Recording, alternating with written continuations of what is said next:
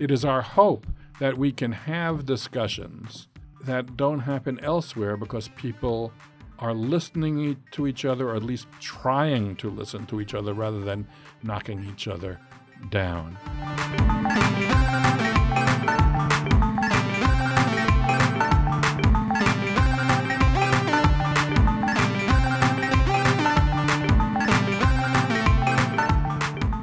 From the recording studios of Reconstructing Judaism, this is Trending Jewish with Bum, bum, bum, bum, bum. I had to make sure I got the drum beats in before you. Totally lost my flow there.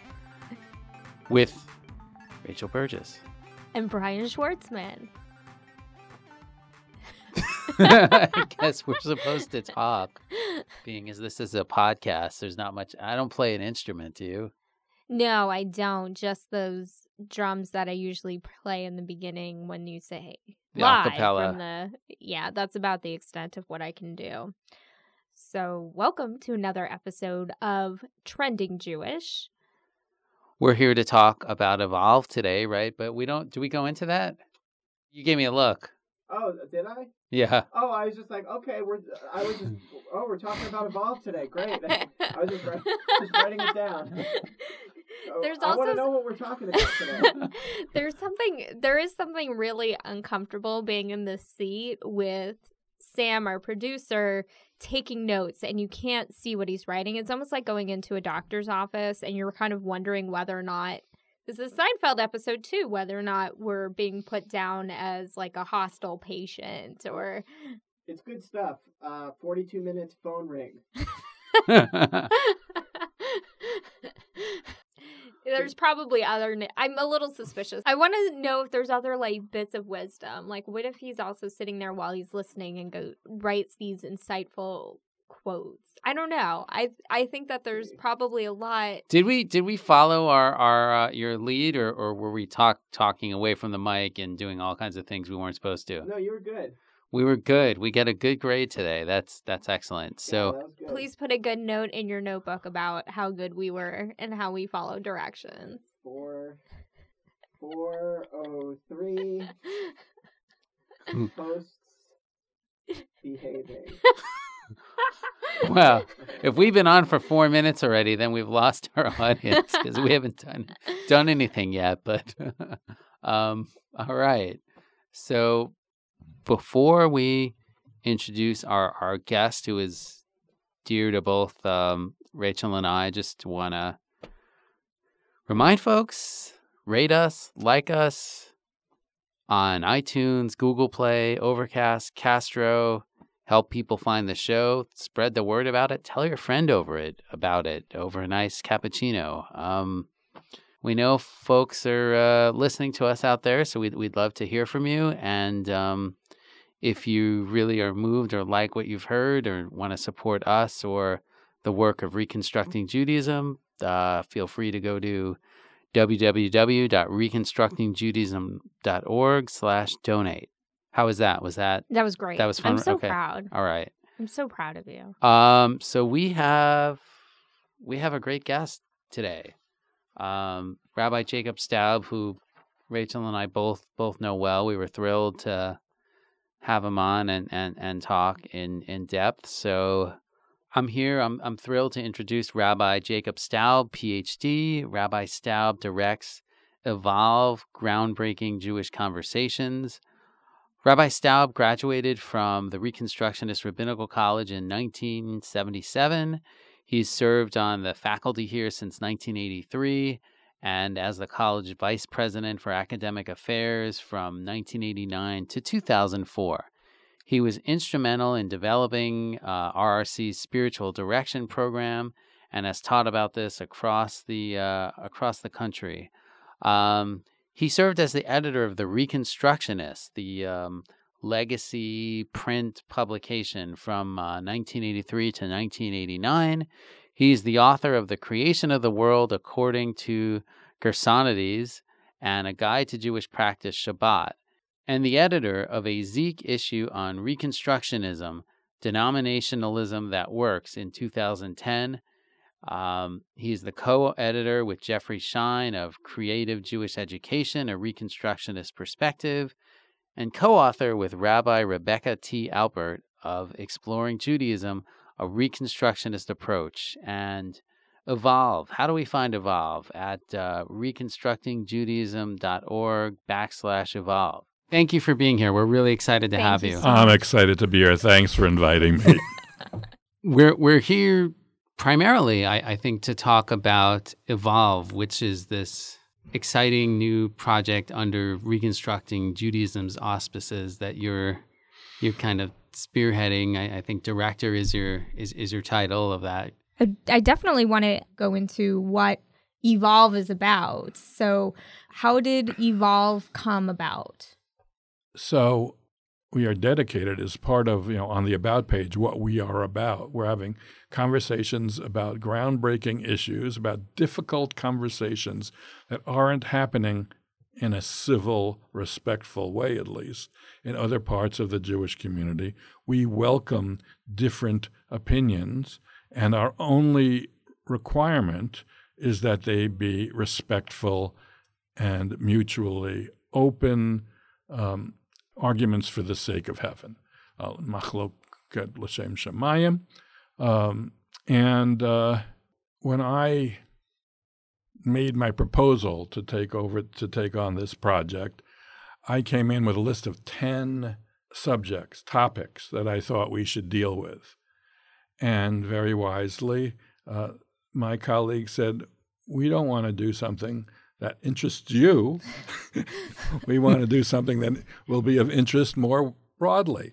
So what we did, first I had I think a dozen intensive conversations with a spectrum of members of the Reconstructionist Rabbinical Association, being careful to have younger and older, East Coast, West Coast, congregational, and other kinds of rabbis, and ask them, what are the urgent issues that your constituents are asking and are concerned about? What are the urgent questions? And out of those dozen conversations, I distilled 10 that kept coming up. We then did a survey of the entire RRA membership to see which were the most popular, and we came up with 7. Right, the 5, 6, and 7 were close, so we just said let's do 7. And those issues were how to do justice work Jewishly, that is, anybody can do justice work in or out of a Jewish context. What makes it Jewish when we do Jewish justice work? How do we harness technology for the good of Jewish civilization? How do we answer the question, why be Jewish?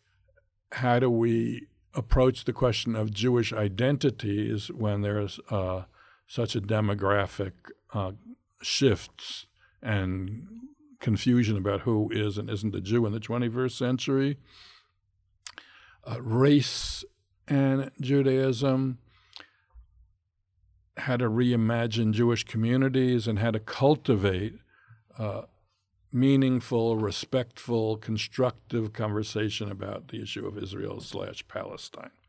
Those are the 7 that made it to the big 7.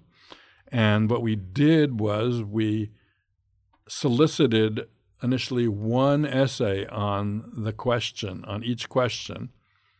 And we targeted younger voices. I could have written all 7 articles, right? So could a lot of other people. We tried for 10 years or less out from ordination, and they wrote. And then we convened 2 web conversations, in which any member of the RRA was invited. So we had 14 web conversations, out of which came responses to the initial essays and materials that people had to contribute and are continuing to contribute. Those 7 conversations are not over. We then, with the able and talented, I don't even want to say support, we'll say leadership of Rabbi Ariana Katz, who put the website together and does a million other things to make all of this material accessible. and attractive and meaningful, we got the site ready for a rollout to the movement, the Reconstructionist movement, at the end of August, and we now in October are rolling out to the wider Jewish world, little by little, organization by organization.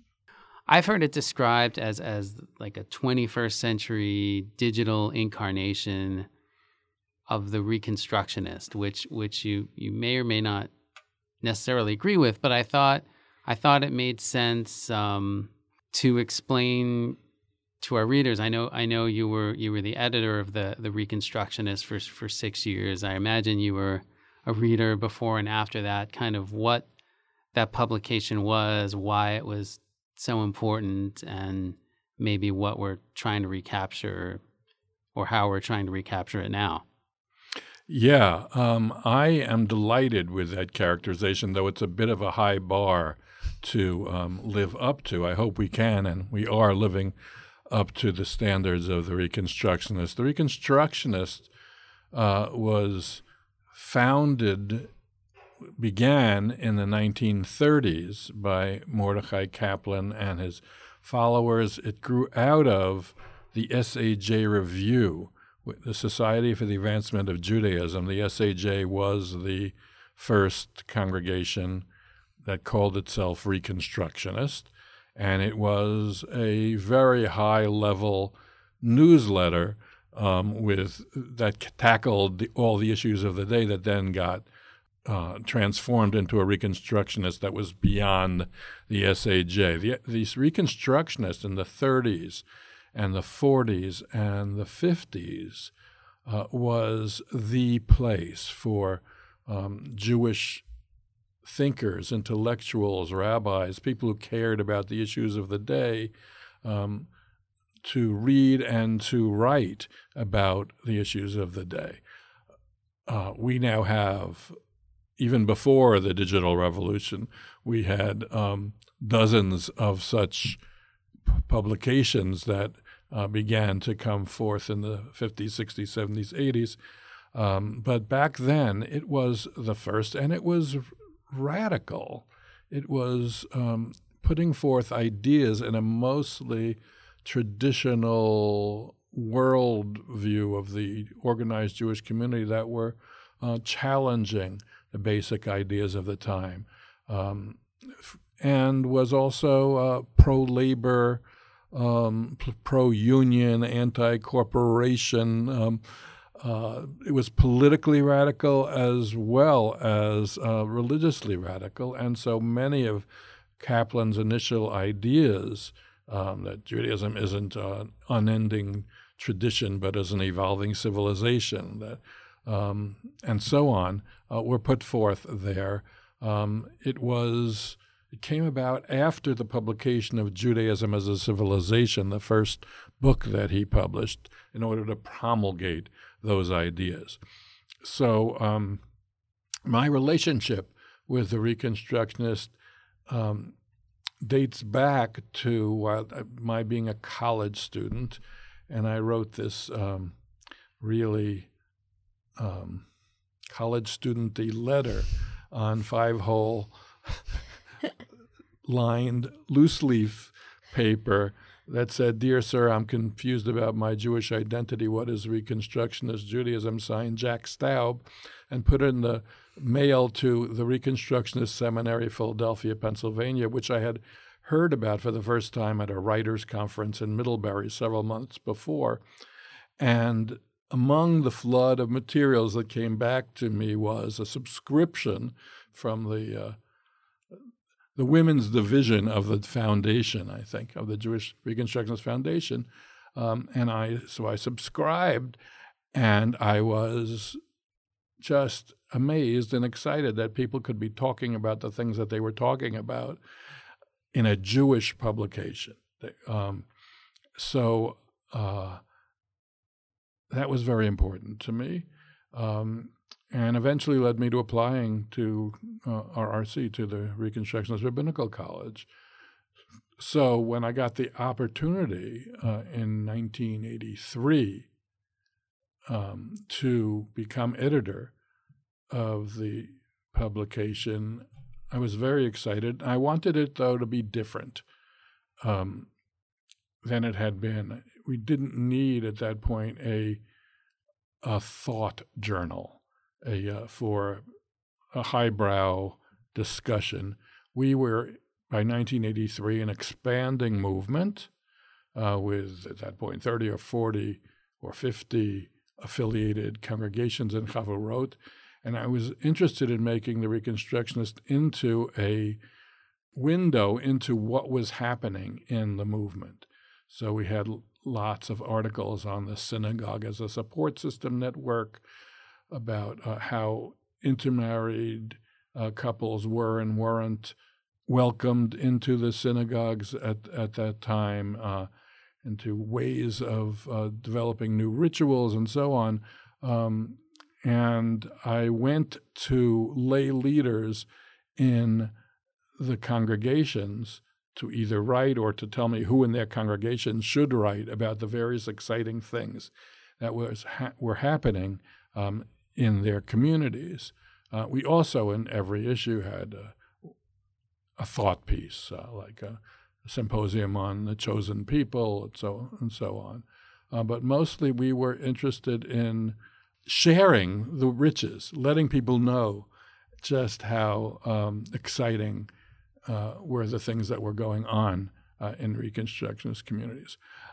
So now, with the opportunity to do the same thing digitally, there are new challenges, but they're also, in many ways, much easier. In those days, I put together 8 32-page issues a year for those 6 years.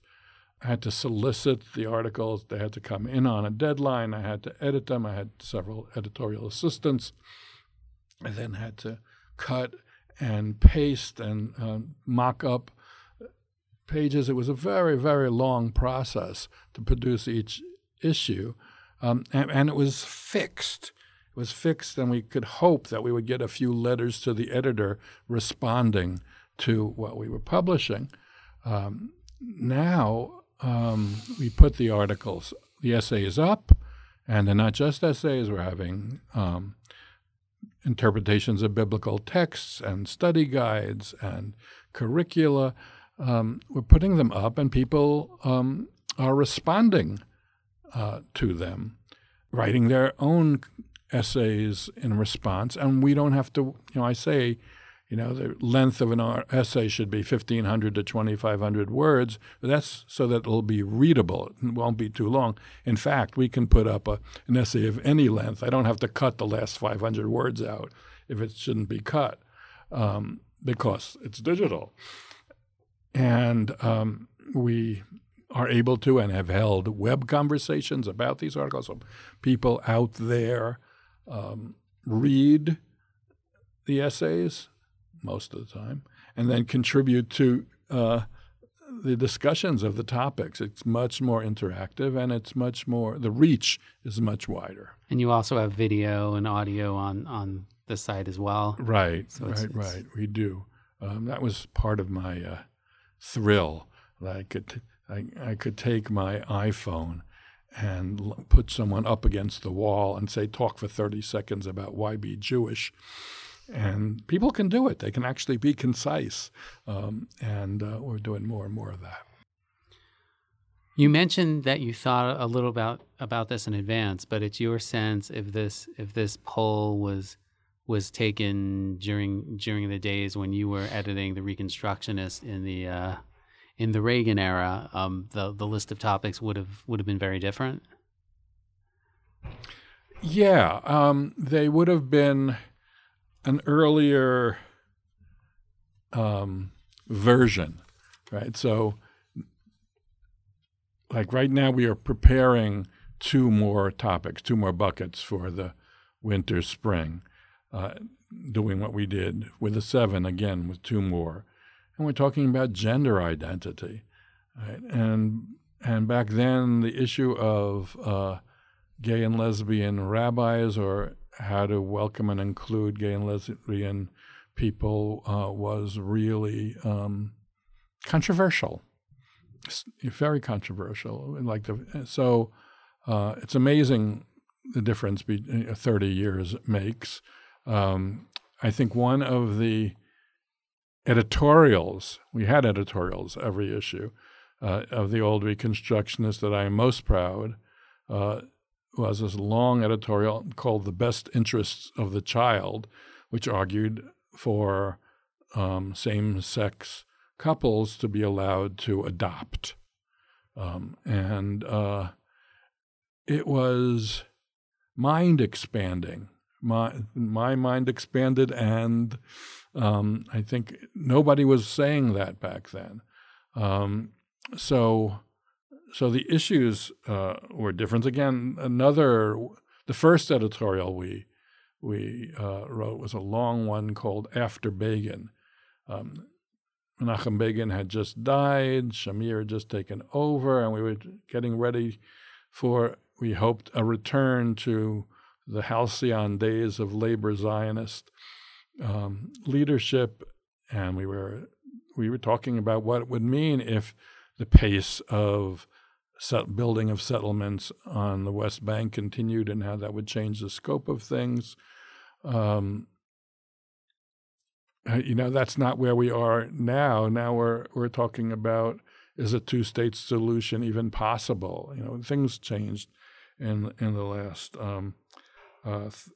30 years. We were not talking about people of color, of Jews of color. We weren't even talking about that 10 years ago, I don't think. That's a new issue that's really taken hold and is very important in the Evolve setting and in the broader world. The Jewish Social Justice Roundtable and the RRA itself have held colloquia about these things and consultation. We were dealing still back then with, was patrilineal descent going to end the Jewish people? Like the question that Kalal put out in those days was, will there be one Jewish people in the year 2000? And I was the Reconstructionist representative very often on the Four Flavors panel where each of the movements addressed that problem. And now we know there isn't one Jewish people anymore, and that's okay. But I argued very strongly over and over again for the fact that there have been divisions in Jewish history in every generation and every place, and the myth of we are one is not a helpful construct in terms of moving forward with ongoing evolution. So those are some of the different issues that some of the issues that are different now than they were before. One last one is back then, 30 years ago, we were still touting peoplehood as a panacea. Like, you don't have to believe anything in particular. You don't have to do anything in particular. You just have to belong to the Jewish people. This is something Kaplan put forward, and belonging is prior to behaving, which is prior to believing. And so there were a lot of people who were proudly not interested in religion or in not that you have to be interested in religion, but there wasn't any content, ethical or spiritual content, to their belonging. And Jeffrey Schein and I wrote together stuff on promoting an idea of spiritual peoplehood, one that had content and values, and that was a new idea then. It was like we were seeing that you couldn't just have cardiac Judaism. I feel Jewish in my heart. You needed content, and now, 30 years later, that's a given.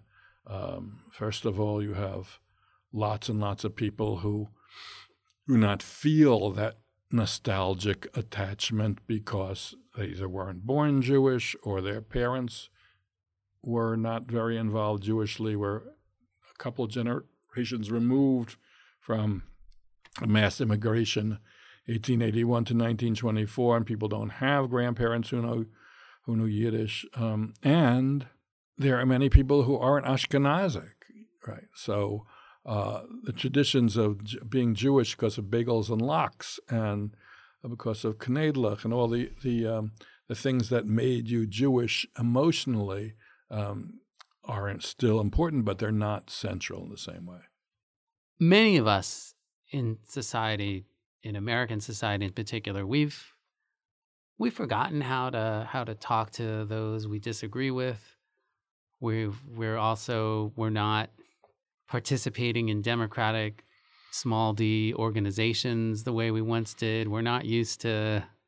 People aren't used to sitting on committees and working through messy problems and sometimes living with results they don't agree with.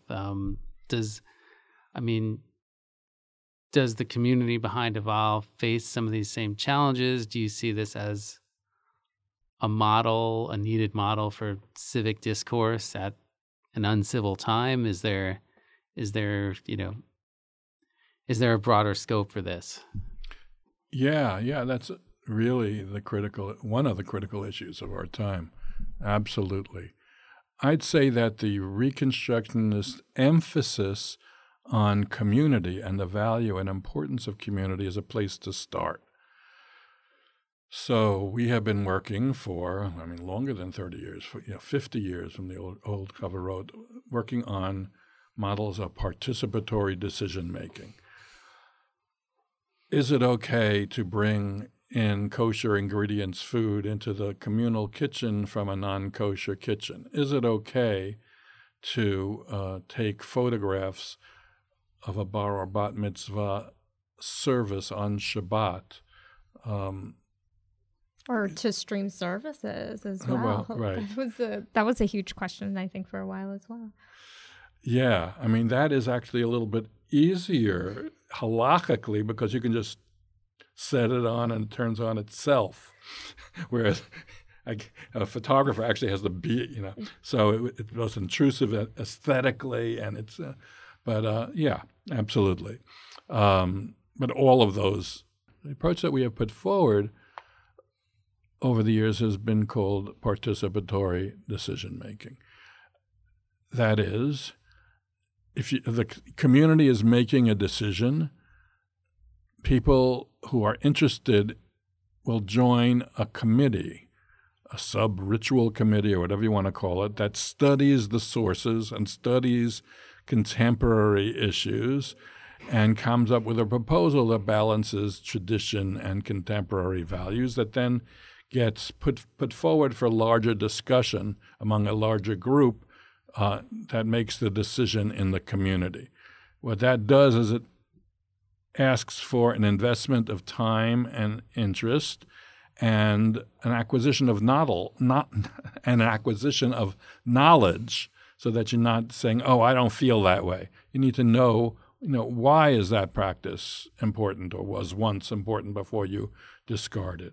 And so it's a sort of knowledge-based consensus that has worked pretty well in many, many of our communities in making decisions, so that it's not, oh, the rabbi decided this and I don't like it and I'm leaving the community. You have a buy-in to the community, and the other payoff there is that a certain number of people learn a lot about kashrut or learn a lot about Shabbat observance that they would not have otherwise. They become more knowledgeable Jews. They become more committed. They have more of a buy-in. More recently, David Teutsch has put forward a more formalized version of that called values-based decision-making. But it's the same process. Let's figure out what are all the values. Let's talk about them. Let's reach a consensus, which means not everybody has to agree, but just no one vetoes, right? So you can live with it. So that's the basis on which Evolve is now coming into this, Wild West world of polarization and acrimony and ad hominem attacks. It is our hope that we can have discussions that don't happen elsewhere because people are listening to each other, or at least trying to listen to each other rather than knocking each other down. So that means that opinions that are controversial or not so kosher in other parts of the Jewish community can appear on the website, on the Evolve site, because we're not endorsing them. We are allowing opinions to be expressed that can then be responded to. So the advisory board has come up with a set of traditional Jewish values that will govern these conversations. One I've already mentioned is machloket l'shem shamayim, that you're arguing for the sake of heaven, not in order to vanquish each other. Another is respect, kavod. Another is redifat shalom, pursuit of peace, which nowadays comes to mean compassionate listening. I want to understand what motivates you to feel so strongly about your position. I don't have to agree with it, but I can understand where you are coming from, and we can make peace. You don't make peace with your friends. You make peace with your enemies, your opponents. So I can be empathic, an empathic listener, and then maybe be changed by listening in that way to you. And most basic of all is that we are all created in the image of God, and that nobody should be insulted, ridiculed, embarrassed. That's not what Tselem Elohim, the image of God, requires of us. So wish us luck. So far, so good. This worked in the web conversations. It worked really well. And values were put forth in advance. And I was there as a classroom monitor. I mean, I was the facilitator, but I said, I will intervene if it gets out of hand, and I never had to. So you set up these values, and I don't think that these were explicitly stated back in the Reconstructionist. You have a printed format, and it was more of a one-way conversation. You said that you were hoping that people would write back to, respond to through a letter of the editor. Did you have to state that specifically because this is a digital platform that people are responding to? Did that have the influence, or is it more of the times that we're in that we're very polarized? What really? Yeah, I would say both. The digital format means that we have to curate. Back then, if someone wrote a letter and it was nasty, I could not publish it, or I could, nobody would know the difference. But it's really important that we, the advisory board, the staff, take responsibility for the menschlichkeit of any given comment.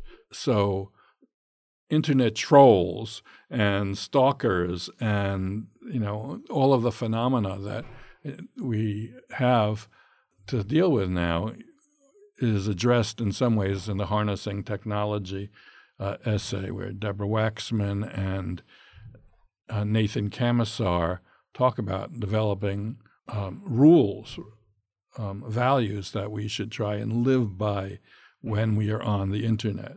Like, try to imagine what the face of the other person looks like, even though you're not in the same room. Imagine that you're actually talking to her or him, and as you would if you were sitting across a table. So there's that. We have to deal with that because of the digital age. And over hanging everything else is the acrimony that's just out there on news media, in every form. What would have been roundly condemned by everyone across the political spectrum now stands as a reasonable discourse when we're discussing issues. All right. I think this is related, and if it's not, Sam over there can just hit delete, and no one will be the wiser. Anyone who's encountered me in the last month knows I've like become obsessed with this Israeli historian, philosopher Yuval Harari. You don't necessarily have to have read him to answer this question, but I'm making my way through his first book, which it's titled Sapiens, A Brief History of Humankind, which it is what it says. It covers everything from the development of agriculture to commerce to gender, societies, technology, patriarchy, race. It's all in there. And his main contention, I'm sure it's not a new idea. It's not a new idea, but it's the way he phrases it is really interesting. That what really separates our genus and species from other human species that coexisted and preceded us, and the animal kingdom is our ability to create. It's not a word I like, but he says fictions that our cognitive powers and language are sophisticated enough that we can get people to cooperate together around an idea. It's not just to protect our band or protect my family, but we work together for Imperial China. We work together for the idea of Apple Corporation. We work together for Judaism and the Torah and everything we've inherited. So, I mean, one way you can look at it, that the Jewish enterprise is deeply human, and in some ways it seems like it resonates with Kaplan's teachings on the idea that Judaism exists for the Jewish people and not the other way around. And on the other hand, I've kind of been deeply disturbed. I almost asked myself, like, is this all made up? Like, what if we remotely accept that? How do we ensure that Judaism is something of a higher plane from all these other ideas that unite humans in common cause? I think that's my question. Did that come across as a question? Does that work with it? They teach you in journalism school to ask short, direct, concise questions, and so I violated every rule I've ever been taught. But sure. What I hear you asking about is narrative, about or what we used to call in the '60s mythic structure. There aren't even facts. This is sort of the postmodern perspective. There is just ways that you organize and narrate things that you perceive, and that there's no one right way to do that. I was reading, I think recently, an article about why people are so devastated. Like if you lose a Senate, if your team loses the Senate vote, it's not unlike what happens when your team loses the Super Bowl. Being part of a team means that your identity is invested in that team, and you take personally and are personally affected by that narrative of how that team fares. I think your question, I'll get to how it addresses the Jewish enterprise in a minute, but I think the larger issue is there such a thing as truth, as accuracy? And the answer is, I think, emphatically no. Is it truer to say that the Israelites at Mount Sinai had a transformative experience and Moses wrote this stuff down based on his understanding of the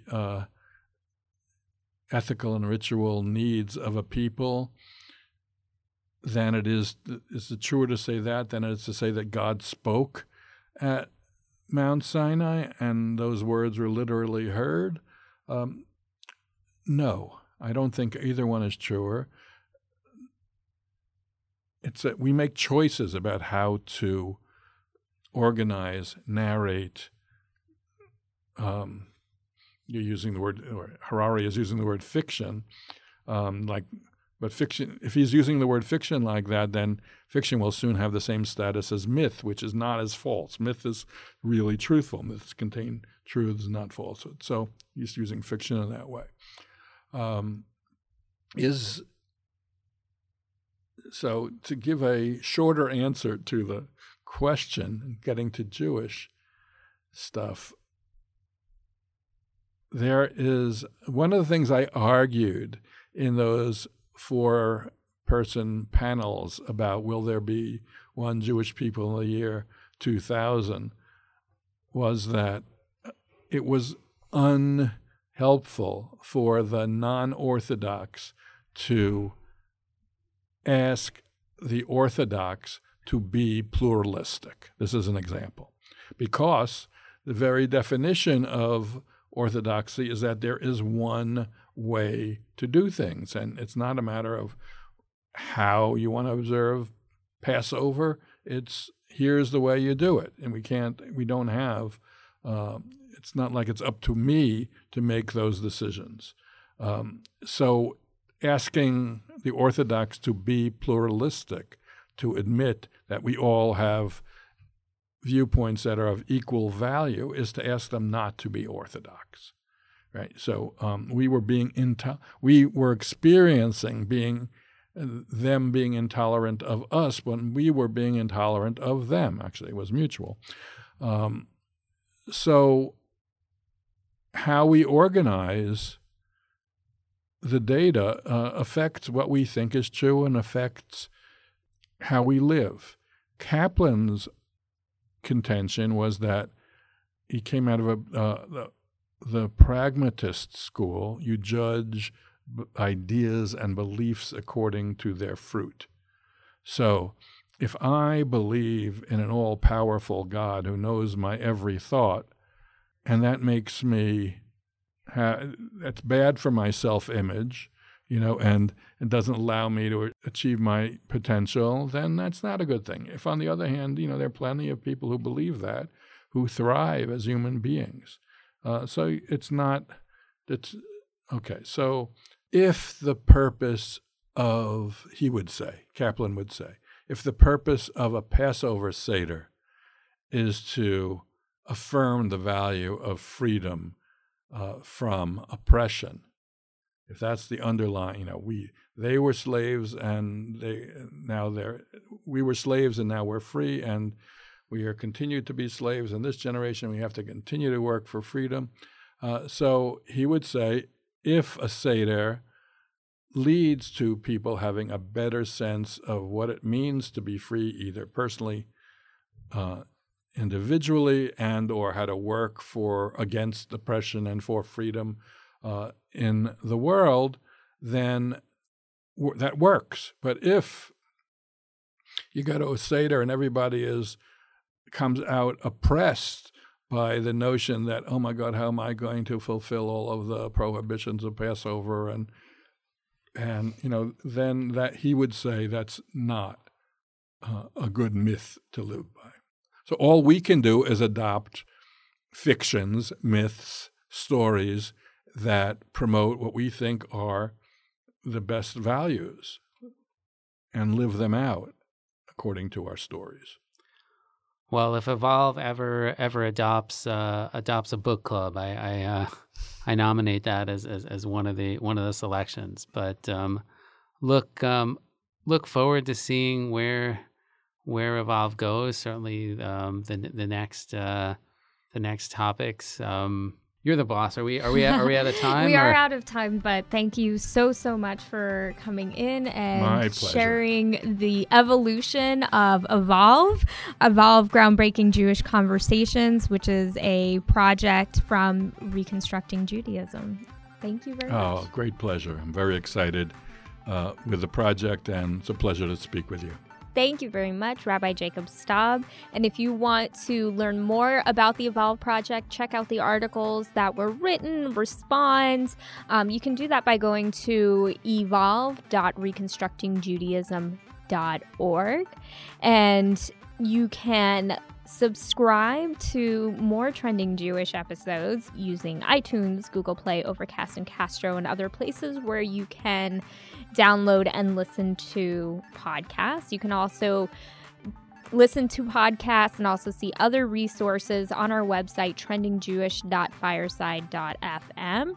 And if you like Trending Jewish, you like the work that we're doing, please feel free. We would greatly appreciate it if you could help support our work, and you can do that by going to reconstructingjudaism.org/donate.